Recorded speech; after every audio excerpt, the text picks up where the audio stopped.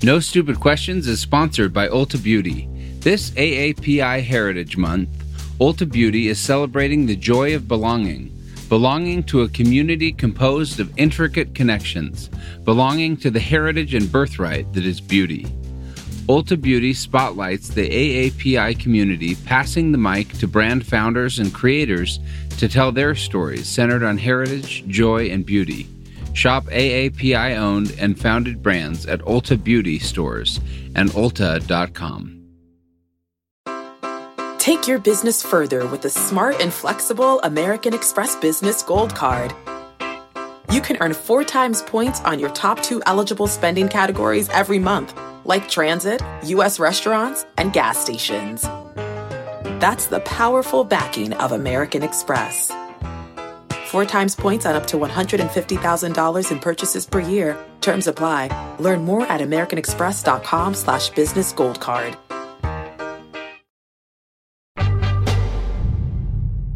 After you eat the mixed nuts, there's nothing else to do. I'm Angela Duckworth. I'm Stephen Dubner. And you're listening to No Stupid Questions. Last episode, Stephen and Angela talked about cognitive fatigue and the kinds of work that make your brain tired. Today, what can be done about it? When my attention is the opposite of the flow state, it's divided, it's not unified, and I hate it. Angela, last time on the show, I asked you a question, the answer to which was so interesting. You and I went down a series of rabbit holes. We answered about 10% of the question for all the best possible reasons. And so here we are, part 2. For the first time in our lives. The question last time concerned a new paper by 4 economists. The paper is called Cognitive Endurance as Human Capital. The 4 authors are Christina Brown, Supreet Kaur, Geeta Kingdon, and Heather Schofield. And we discussed the paper a little bit, the experiments that went into it, but we didn't even get to the findings. So let's go back to the paper, and then let's get to the findings. So this paper has a field experiment with 1,600 elementary school students in India, and they are randomly assigned to condition. There is a control condition, and in the treatment condition, these elementary school students are given cognitively challenging things to do. In one case, it was math problems, and in another case, there were like mazes and puzzles that were cognitively challenging, but not traditional academic stuff. The question is, after 20 or 30 hours of these cognitively challenging tasks, what is the effect on your future performance as a student and on tasks of intellectual ability? And the reason these economists are looking into this question of cognitive fatigue or cognitive endurance is because, as they note in the paper, students from low-income backgrounds exhibit cognitive fatigue more quickly than high-income students. I assume, therefore, that if you experience cognitive fatigue more quickly, that leads to worse outcomes in your educational experience and therefore worse outcomes in your income and health experience and so on. Is that necessarily the case? I think that is the idea. I don't know that there is a lot of direct evidence of that. It is true that kids from lower socioeconomic status households do worse on tasks of executive function. So these very cognitively challenging tasks like hold these numbers in your working memory. I don't know that I could go as far as saying exactly what you're proposing is factually backed up, but it is certainly the animus for this paper. If you are a poor child and you are not given the opportunity to do a lot of cognitively hard things in your school, then maybe that is the reason why you don't do well later in life. So these 4 economists run a series of studies in which they randomize school children in India, have some of them do one type of cognitive task, have some of them do a different type of cognitive task, and then they have control groups where they don't do these cognitive tasks. And then, correct me if I'm wrong, these economists set out to measure what's the difference in these kids when performing actual schoolwork. Is that what it is? Well, I know they had a variety of outcomes. Some of them were just like other cognitive tasks. But I think they also actually had standardized tests of achievement, which are closer to the things that kids are doing in school. And they found that Either of those training cases did better than the control group on all of the outcomes.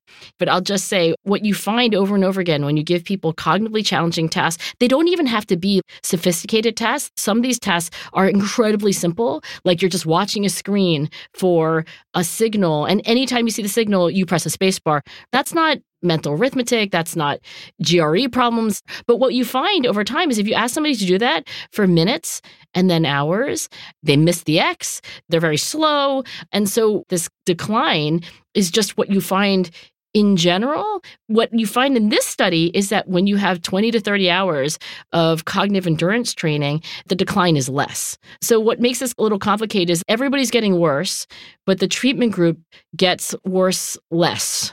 The authors of this paper write that the students who had this cognitive endurance training, they exhibit increased attentiveness in the classroom and score higher on psychological measures of sustained attention. So that's encouraging. But one might also say, hang on, what's the result of this increase? Each treatment improves students' school performance by 0.09 standard deviation, so 1/10. Can you describe what that means in real world terms? Is that going from a C- to a C+? Not even that? Hard to say. How do you describe it? What does it mean to change your grades by 1/10 of a standard deviation? It's a lot. Let me say that all things are relative. In a national study of growth mindset, the idea of a growth mindset is that you believe that your abilities are malleable, that they can grow. And it's the opposite of a fixed mindset, believing that abilities like intelligence are simply fixed and they'll never change. There was a random assignment study. I was part of the scientific team, but it was a very large scientific team. The two most important people on the team were David Yeager, who was the lead, and Carol Dweck, who is the psychologist who came up with the whole idea. We randomly assigned ninth graders to growth mindset versus a control condition, and we found something like half the size of the effect of this paper that we're talking about. It was not 0.09 or 0.1. It was more like we found 0.05 or 0.04. In other words, this treatment that was studied had twice the effect on grades as ours did. Wow.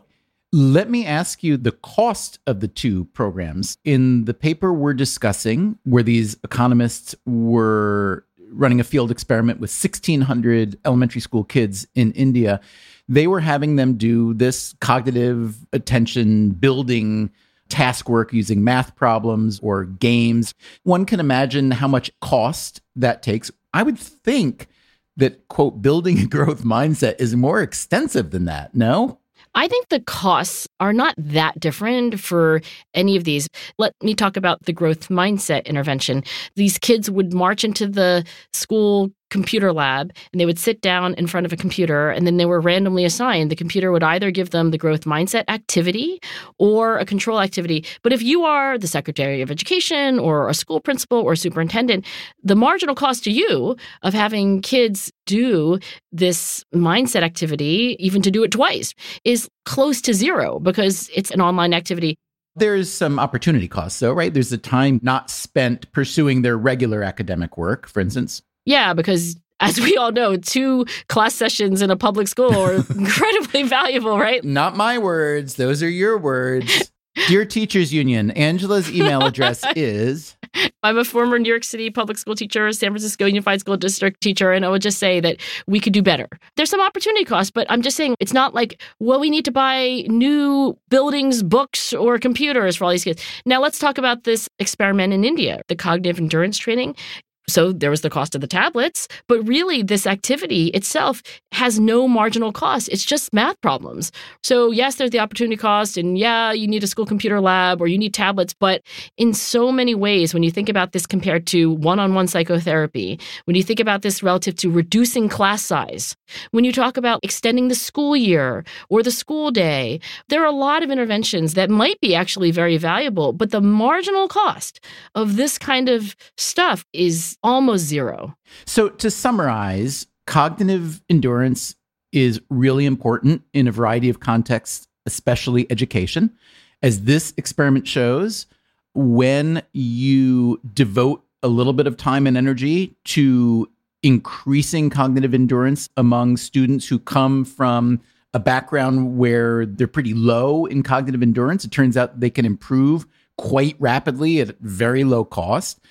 And since education is a really big driver in general life outcomes, and since cognitive endurance increases educational ability, this seems like a pretty fantastic thing to at least be aware of, if not to do. I would agree with that. And if somebody says like, yeah, but I saw that paper and I think the effect size was only 1/10 of a standard deviation, I would say, show me the intervention that has a bigger effect than that.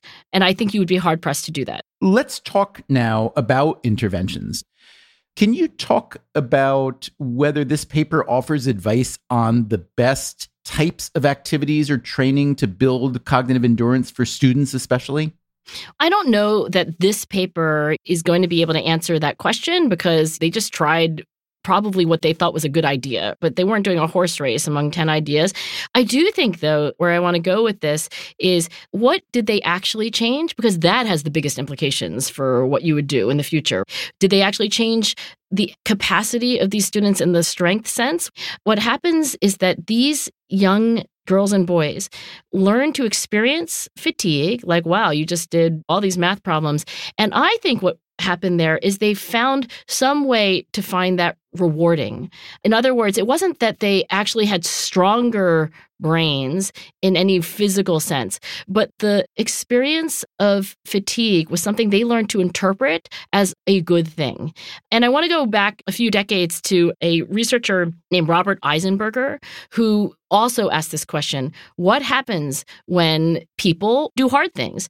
Do you know what operant conditioning is? I do not. One of the basic findings of animal learning is that animals, including humans, can learn that a behavior is rewarding. If you're training a rat and every time it presses this one button in the cage, it gets a pellet of rat chow, it will learn that behavior, pressing the button, is rewarding. So what Robert Eisenberger asked is, can you learn to be a hard worker? He believed that there are these signals of effort and fatigue, and that in the absence of learning, you just avoid them. We've kind of been genetically wired to take the path of least resistance. You know, what a young person learns when they go through life and they go through school. You learn to interpret that signal of fatigue, of effort, as being potentially a good thing. And the way he did these experiments is that he paired effort with reward. I think in one study, kids were doing problems. They may have been math problems were very similar to the ones that were being done by these Indian school children in the paper that we're describing. But he gave them pennies or candies after they got one right to really make sure that they got the signal that, like, good, yay, effort, reward. And then he found that later on, these kids worked harder. His theory of learned industriousness is about you are interpreting that feeling of fatigue in a way which is different than what you did before. Reading this paper that we're talking about, the cognitive endurance paper, they did not reward kids with candy or points or anything like that. But I have to believe that the feedback that these kids got when they were doing these problems, like, you know, you're leveling up, yes, you got that correct, etc., they were learning that this was good because they were getting some kind of reward, even if it wasn't financial or tangible. Let me take a slight left turn because I'm thinking about different realms. I'm thinking about work and professional realms, but I'm also thinking about physical realms, athletics, and so on. I read a piece in Psychology Today, not written by a psychologist, but by an ultra-endurance athlete who's now a science writer. His name is Christopher Berglund. He was talking about different habits that athletes have to improve cognitive function generally. And with many of these, there are some overlaps with the research in India we were just talking about. One of them is brain training games, but there's also curiosity and creativity, mindfulness, meditation.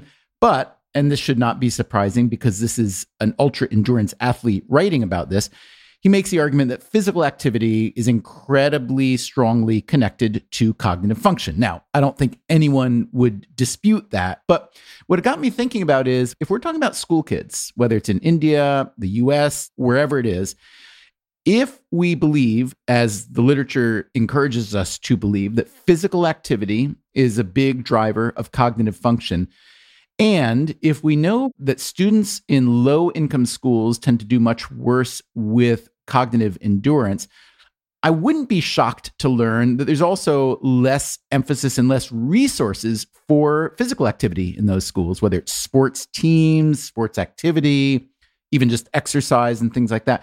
I guess what I'm asking you is, if we are talking about low-cost interventions that can drive cognitive endurance in a school setting, wouldn't physical activity be another one? There is a neuroscientist named Adele Diamond who has suggested that certain kinds of physical activities like dance and martial arts and so forth, because they're both physical and mental, there's a cognitive element. You're thinking of these moves, you're like concentrating, but also it's physically demanding. She actually believed, and she's an expert in executive function and its development, she believed that's the royal road. I will say, though, I sat in the back of a lot of classrooms in a lot of school districts, and there is never enough physical activity, except in the really shishi private schools. I remember when I was just starting out working with the KIPP charter schools, some of their classrooms were in Harlem and some of them were in the Bronx. And I remember saying, to your point, Stephen, hey, one of the emerging findings when it comes to school performance and overall brain health is that physical activity, especially aerobic activity, getting your heart rate up, running around, breaking a sweat, this is good for kids' healthy brain development. What can we do about that? And what the school principals told me is that they couldn't let their kids out of the classroom sometimes because it was not safe. They're like, I know you want these kids to take a 2-mile run. There's literally nowhere they can run. I know you want them to go and have recess. I don't even know if it's safe to go outside. This really gets to the impulse behind this research paper in the first place. These scholars wanted to know what's going on in these schools where the kids have really low cognitive endurance.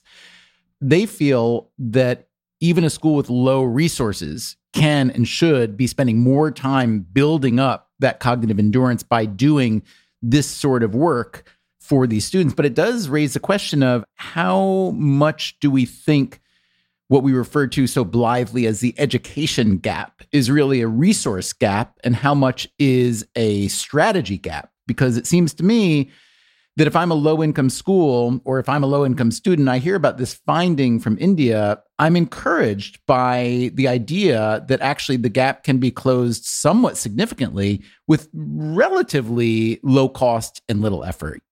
I think yes, and there is so much that we could do better. I mean, if the pandemic taught parents anything, when you got to actually see your kid going to Zoom school, and I know Zoom school is not the same as school, I think there are many parents who are just aghast.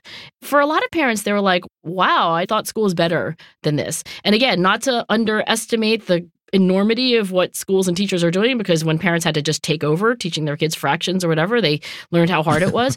But I do think that even with the same school day, should it be longer? Probably. The same school year, should that be longer? Probably. Should there be more resources? Probably. But even within the constraints of the day and the year and the budget that we have, I think we can do massively better. I don't recommend personally putting kids on iPads to do 20 or 30 hours of training. I think you can do better than that. Can't we give kids things that are cognitively hard and also interesting, and also just what they're supposed to be studying in the first place? And by the way, that's what private school looks like in the most elite places that I've been. What you're describing is what I would call thinking, right? It is cognitively taxing. It's also interesting. Yes, 1,000 times yes. I mean, what I found in many urban, under-resourced schools, I would sit there for hours in the back of these classes and just wait for kids to be taught anything. There was no kind of like, I am going to engage you in thought. I remember going through one entire school day in a school that shall not be named and thinking to myself, if my daughter went to this school, she would come home and have learned exactly nothing. There was literally no information transacted, no thinking, no challenge. And so if this paper shines a light on anything, there's an enormous opportunity to ask our children to do cognitively hard things, to think. I think they will learn to interpret the feeling of mental fatigue as a signal that they're on the right track. But I also agree with you that it doesn't necessarily cost an enormous amount of money to do that. Still to come on No Stupid Questions, Stephen and Angela discuss the significance of developing cognitive endurance outside of an educational setting. You can give somebody a 5-minute task and you can watch their performance go down within the course of 5 minutes. That's like 2 Adele songs. Want to make Mom's day? Get to your Nordstrom Rack now and score amazing deals for Mother's Day, which is Sunday, May 12th. Find tons of gifts from only $30 at Nordstrom Rack. Fragrance, jewelry, luxury bags, activewear, beauty, and more. Save on Kate Spade New York, Stuart Weitzman, and Ted Baker London. Great brands, great prices. So shop your Nordstrom Rack store today and treat Mom to the good stuff from just $30. Discover why critics are calling Kingdom of the Planet of the Apes the best film of the franchise. What a wonderful day! It's a jaw-dropping spectacle that demands to be seen on the biggest screen possible. I need to go. Hang on. It is our time. Kingdom of the Planet of the Apes, now playing only in theaters. Tickets on sale now. Rated PG-13. Some material may be inappropriate for children under 13. Life is a highway, and on it there will be many chicken sandwiches. But there's only one McCrispy. So go ahead and hit the turn signal if you know about this juicy gem of a detour.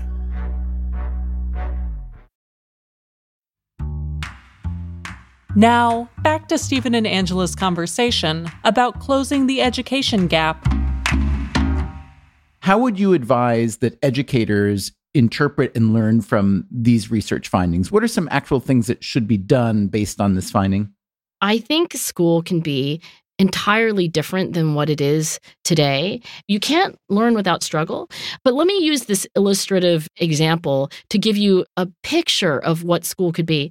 Some months ago, this guy emails me. His name's Ed Lopez, and he is a teacher. He teaches in a district, I think that's near Palo Alto. It's a very under-resourced district, and his kids are the ones who have failed in high school repeatedly, and in a way, he's the teacher/class of last resort.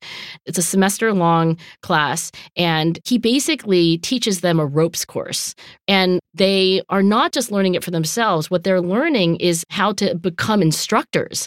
If I'm not mistaken, when they get through the course and they pass, they become immediately the instructors of a ropes course for like all the firefighters in San Francisco. So you get these kids who have failed out of everything to be completely devoted students to what they're doing. What they're doing matters. You better learn this ropes thing because, first of all, somebody is dangling on the end of the rope that you're belaying. Oh, and by the way, within weeks, you're going to be teaching firefighters the very thing that you're learning. So it's not this thing which is completely separate from what you really care about. It has urgency. It has meaning. It has importance. Also, it's interesting. It's physical. It's much more engaging than so many of the things that these kids have failed out of. He also builds the whole course around this relationship that he has with these students. I've only recently met him, but he reminds me so much of the best teachers that I have watched and studied. He gets these kids. He cares about these kids. He's thinking about them on Friday nights and Saturday mornings and Sundays. He is all in. So not only do we have this picture of school where kids are doing things that have actual purpose, that are not about their own lives, but about other people's lives and making them better, it's built around this core of a trusting relationship with a grown-up. And it doesn't sound to me a lot like what typical school is for teenagers and children in most places in this country. What was the actual effect or outcome? Did it change things substantially? I don't think Ed Lopez has tracked the outcomes. And also there's no control group.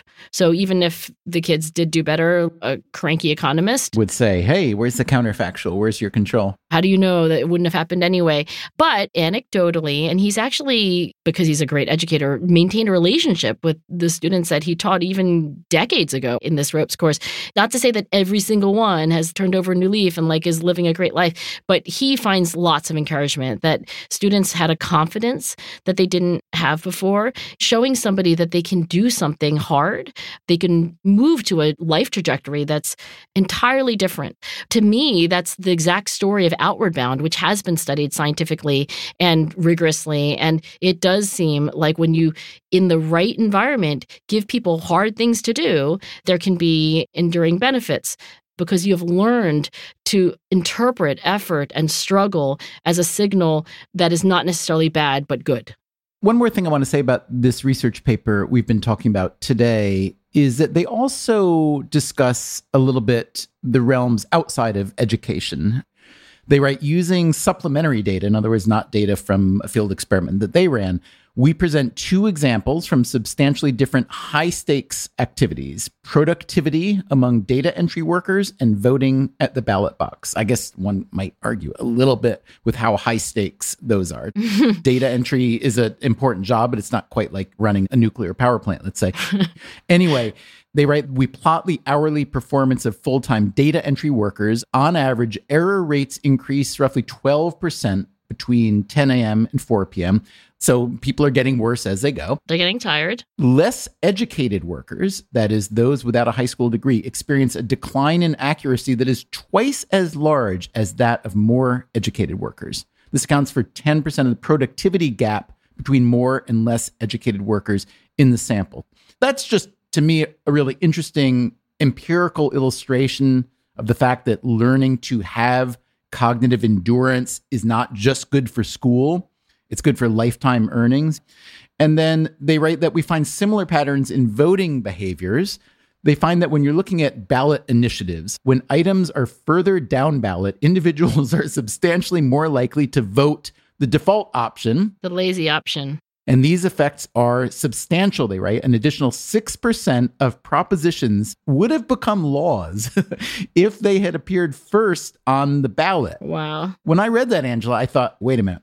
Are we talking about cognitive endurance there?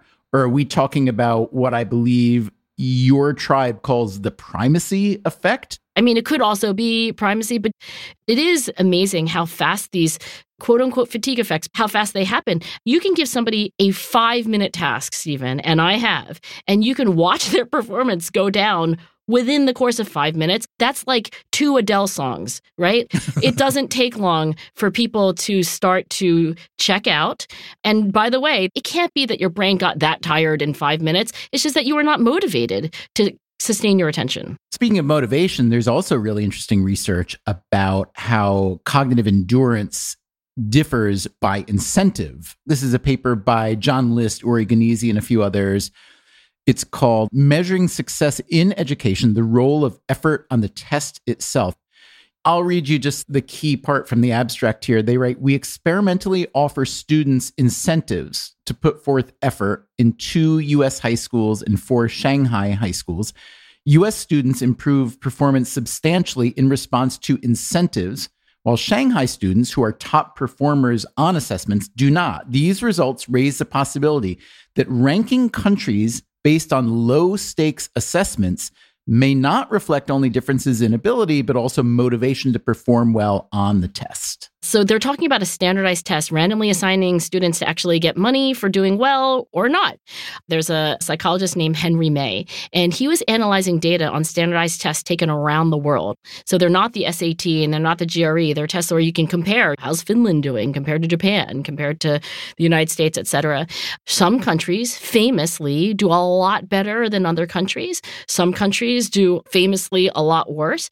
And when you then look at the number of questions in this part that comes after all the academic stuff, there's this like voluntary, and now we have a few more questions to ask you about your study habits and whatever else is asked in this like non-academic part that comes at the end.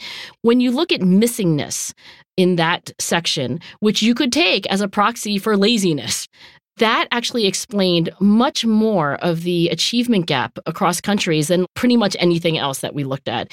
So one possibility is that in these countries that do really well on standardized tests, the motivation is very high to work hard on that test that day. And that's very related to this paper that you're talking about, because in those countries, and I do recall China, for example, being one of them, there's not a lot of missing data on the sort of voluntary part. And like academic-wise, incentives don't work very much because the kids are already at ceiling. They're trying really, really hard. Let me ask you one last question. We've been talking about cognitive endurance today.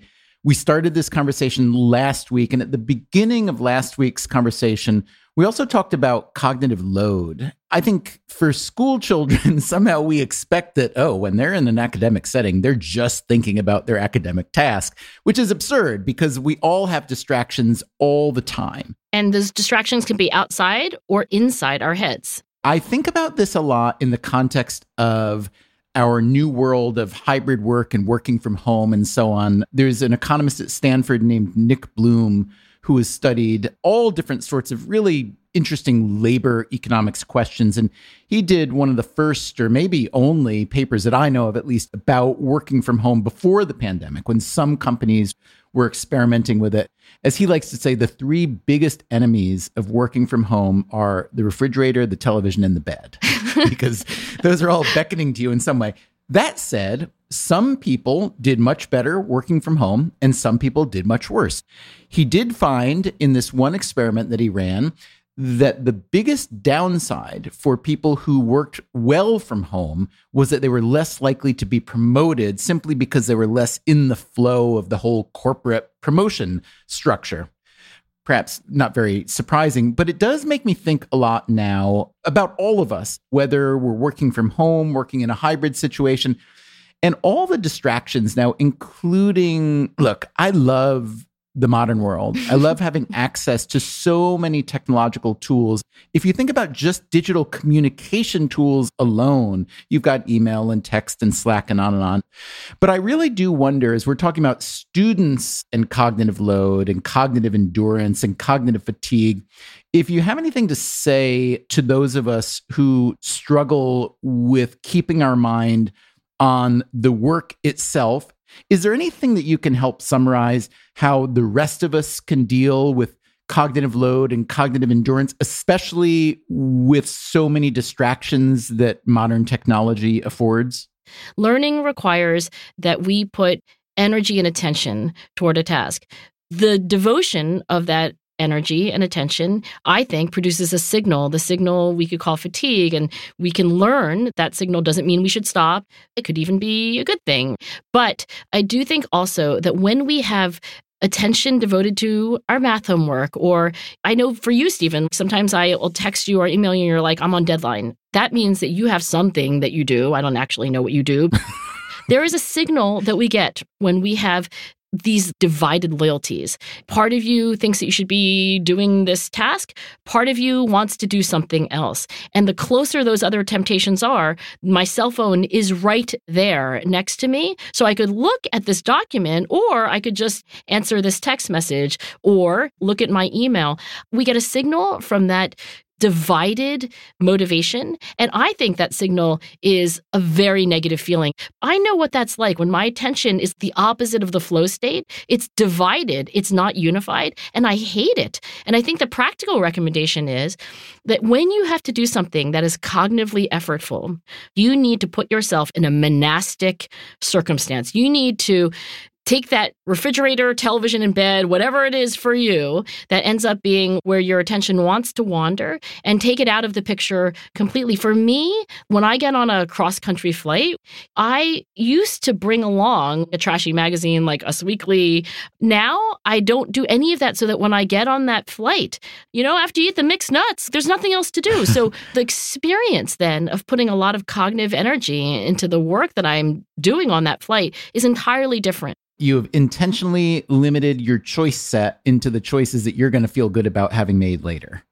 Can I just say, Angela, I am proud of you. I'm happy for you, but I'm also a tiny bit disappointed is not the right word, but I'm a little bit shook because my perception of Angela Duckworth is an identity which includes a total love of Us Weekly. And in your very productive and busy life, budgeting the time to say, you know what, I'm going to take this 45 minutes and I'm just going to cram my brain with this. And we've talked about your love for this on the show. But Stephen, I don't find it to be productive to be torn. When I have my Us Weekly, it should be right before bed where I'm just chilling like a villain. And by the way, I stopped reading Us Weekly partly because I feel bad about the paparazzi, like the Britney Spears thing or whatever, it got to me. But I have other indulgences like reading female memoirs before bed, but I don't want to have that memoir in my backpack at the same time as I have to like copy edit a manuscript. Next time I open a dictionary and I look up the phrase growth mindset, I'm going to expect to see a picture of Angela Duckworth. You're evolving. I'm so proud of you. I really am. No Stupid Questions is produced by me, Rebecca Lee Douglas. And now here's a fact check of today's conversation. In the first half of the episode, Angela says that the costs of both the growth mindset interventions in the United States and the cognitive endurance interventions in India were close to zero because they were simply online activities. However, access to school computer labs differs dramatically in the United States and India. As of the 2019-2020 academic year, 82% of U.S. public schools reported having computers available for many or all students. Education Ministry data from the same year shows that only 22% of schools in India had internet access. So investing in computers or tablets for educational interventions would result in greater cost for most schools in India. Also, Angela recalls advocating for KIPP students to engage in more physical activity and feeling frustrated by their limited ability to run around outside. The New York City Department of Education does not mandate that students in grades K through 6 have a daily recess, although they encourage it. But Angela will be happy to learn that the city does require these students to engage in physical education for a total of 120 minutes a week. Finally, Angela breaks down the unique ropes course curriculum led by California teacher Ed Lopez. Lopez teaches in Daly City, a community located just south of San Francisco. While many students who take his course have not found success in a typical school setting, others are simply looking for an alternative to a traditional education program. In addition to learning to become ropes course instructors, the students also take part in a 10-day backpacking trip. And they participate in a variety of community service projects. Also, they don't teach, quote, all of the firefighters in San Francisco, but they do help facilitate ropes programs for various groups that occasionally include local fire departments and law enforcement. That's it for the fact check. Coming up next week on No Stupid Questions, is the midlife crisis a real part of human development? I decided to get a strange part of my ear pierced with my 19-year-old niece. That's next week on No Stupid Questions. No Stupid Questions is part of the Freakonomics Radio Network, which also includes Freakonomics Radio, People I Mostly Admire, and Freakonomics MD. All our shows are produced by Stitcher and Renbud Radio. This episode was mixed by Eleanor Osborne. We had help this week from Lyric Bowditch and Jacob Clementi. Our staff also includes Neil Carruth, Gabriel Roth, Greg Rippin, Morgan Levy, Zach Lipinski, Julie Canfer, Ryan Kelly, Jeremy Johnston, Jasmine Klinger, Emma Terrell, and Alina Coleman. We had additional research assistance from Anya Dubner. Our theme song is And She Was by Talking Heads. Special thanks to David Byrne and Warner Chappell Music. If you'd like to listen to the show ad-free, subscribe to Stitcher Premium. You can follow us on Twitter at NSQ_show and on Facebook at NSQ Show. If you have a question for a future episode, please email it to nsq@freakonomics.com. To learn more or to read episode transcripts, visit freakonomics.com/NSQ. Thanks for listening. Stephen, I think you sound so good. Oh, thank you very much. I think you sound good too. The Freakonomics Radio Network, the hidden side of everything. Stitcher. Want to make Mom's day? Get to your Nordstrom Rack now and score amazing deals for Mother's Day, which is Sunday, May 12th. Find tons of gifts from only $30 at Nordstrom Rack. Fragrance, jewelry, luxury bags, activewear, beauty, and more. Save on Kate Spade New York, Stuart Weitzman, and Ted Baker London. Great brands, great prices. So shop your Nordstrom Rack store today and treat Mom to the good stuff from just $30. Life is a highway, and on it there will be many chicken sandwiches. But there's only one McCrispy. So go ahead and hit the turn signal if you know about this juicy gem of a detour. Look around. You can find cars like these on AutoTrader, like that car riding your tail. Or if you're tailgating right now, all those cars doubling as kitchens and living rooms are on AutoTrader too. Are you working out and listening to this ad at the same time? Well, multitasking pro, cars like the ones in the gym parking lot are for sale on AutoTrader. New cars, used cars, electric cars, maybe even flying cars. Okay, no flying cars, but as soon as they get invented, they'll be on AutoTrader. Just you wait.